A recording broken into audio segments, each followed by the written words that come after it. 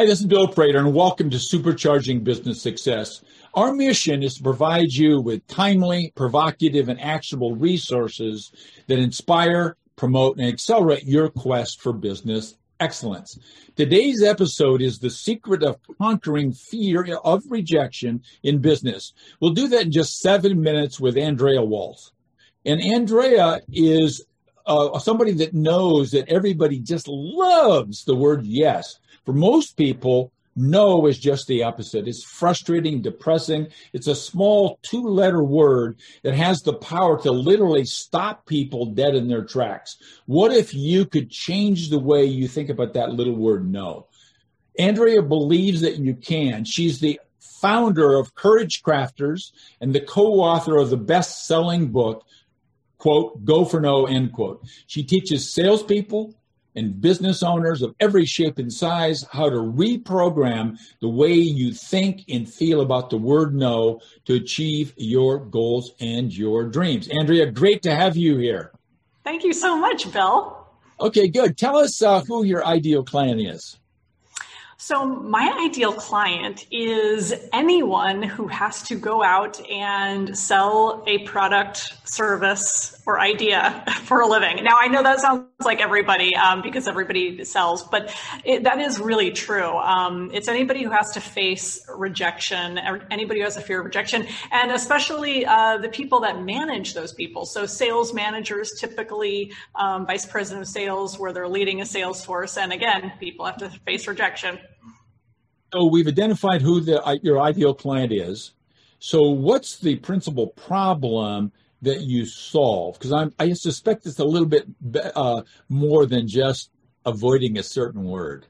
Right. It's not avoiding the word no. The problem we solve is helping people turn the word no and really change it from being an obstacle into an asset. And I'm not kidding when I say that, like literally figuring out a way to help people reprogram the way they think about rejection and also feel about rejection so that it no longer stops them. So when you get rejected and you get a no, instead of being depressed and slowing down and not being productive, you actually feel motivated and inspired and you keep going. So it's a huge problem, and that's what we focus on solving. So question 3 is, I think our listeners can recognize they fit in the category of people that you help.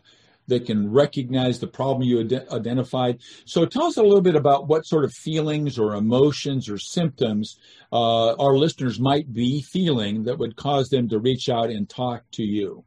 It's a great question because there are some really clear signs that rejection affects people in their business and in their life. A big one is procrastination. They know they have to call or reach out to prospects for their product or service. They don't. They get rejected. They get a few no's. They slow down. They want to give up.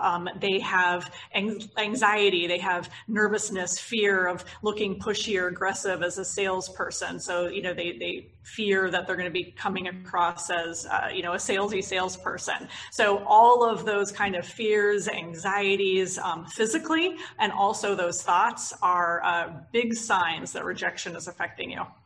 Okay, so I got it.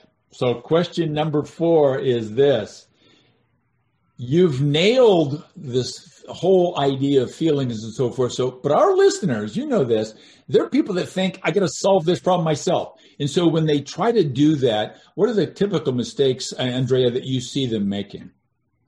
Well, typically people think the way to solve a fear of rejection is to do everything within their power to avoid getting rejected. So they stop putting themselves in positions where they're going to get rejected. They do everything they can to avoid hearing the word no. And the irony, Bill, and we'll talk about this in just a second, is that is the worst thing that you could do. That's the biggest mistake you can make, is to avoid rejection.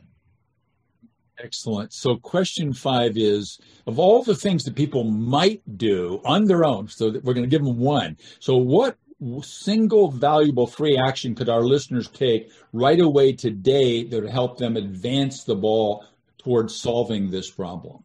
So I know it sounds counterintuitive, but we teach people to go for no. So I'm going to encourage everybody listening to this, instead of setting a goal for the number of yeses that you want to get in a given day, right? That's how we all sell for a living.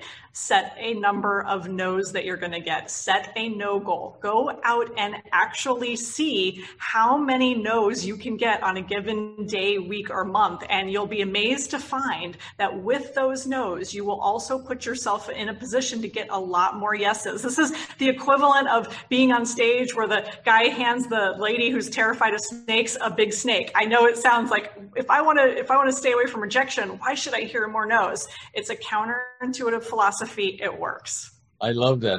That's beautiful. So everybody should take that challenge on right away, starting today. Now, my next question is, I know you've thought of something wonderful and free to give to people. So what valuable free resources have you put together? So what's the resource, and where would they go on one of your websites to get their hands on it? So it's real easy to find. It's at goforno.com, our website, just like it sounds. And you scroll down about halfway down and there's a little red badge and it says, take the NQ assessment, your no quotient quiz.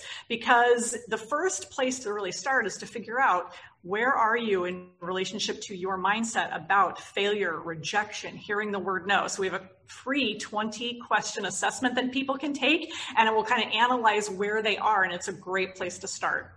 I love that. I love the little labels you put on the things that you're doing, including your website. What a beautiful name. So, Andrea, I told you I'd ask you 7 questions, but I only thought of 6. So what's the 7th question you were waiting for me to ask you? So give us the question and then give us the answer. We've got about a minute and a half to do that. So give us a nice, thorough answer. So probably the biggest question people ask me is, well, where should I start? I mean, I've encouraged everybody to set a no goal, but there's a little bit more to it than that. And it's really where you should start is by understanding the philosophy behind Go for No. So I really encourage people to go and read the book. It's a short 80-page fable. It explains it, and it's really a fun read. And it explains the entire philosophy and why we believe that this is so important in terms of going for no rather than quote, going for yes. Yes is the destination, but no is how you get there. So we encourage people to start by reading the book. That lays the foundation. And then the next piece is to create a no awareness. Really look at your life and your business and say, am I playing to win? Am I being willing to hear no? Or am I just playing not to lose and I'm avoiding rejection at all costs? And so if we can create that awareness, Bill, and do that by reading this short, simple book, we see people achieve amazing results, and they can get those results in a really fast, easy, short period of time. And then when they layer on setting that no goal I talked about, they get amazing results. That's fantastic. That's very generous. Thank you very much for that idea. And I liked your free gift very much. And I really liked the 7th question and the 7th answer. So thanks once again. Thank you. For everybody, let's focus on a single fact, and that is that our businesses do not become extraordinary in a single moment. Instead, they get there as the result of you and I, the owners, learning and applying a proven combination of having the right mindset, of dedication to a system of management, and number 3, leveraging high performance teams. So thanks so much again for listening. Andrea, thank you for being with us and sharing your valuable insights. My pleasure.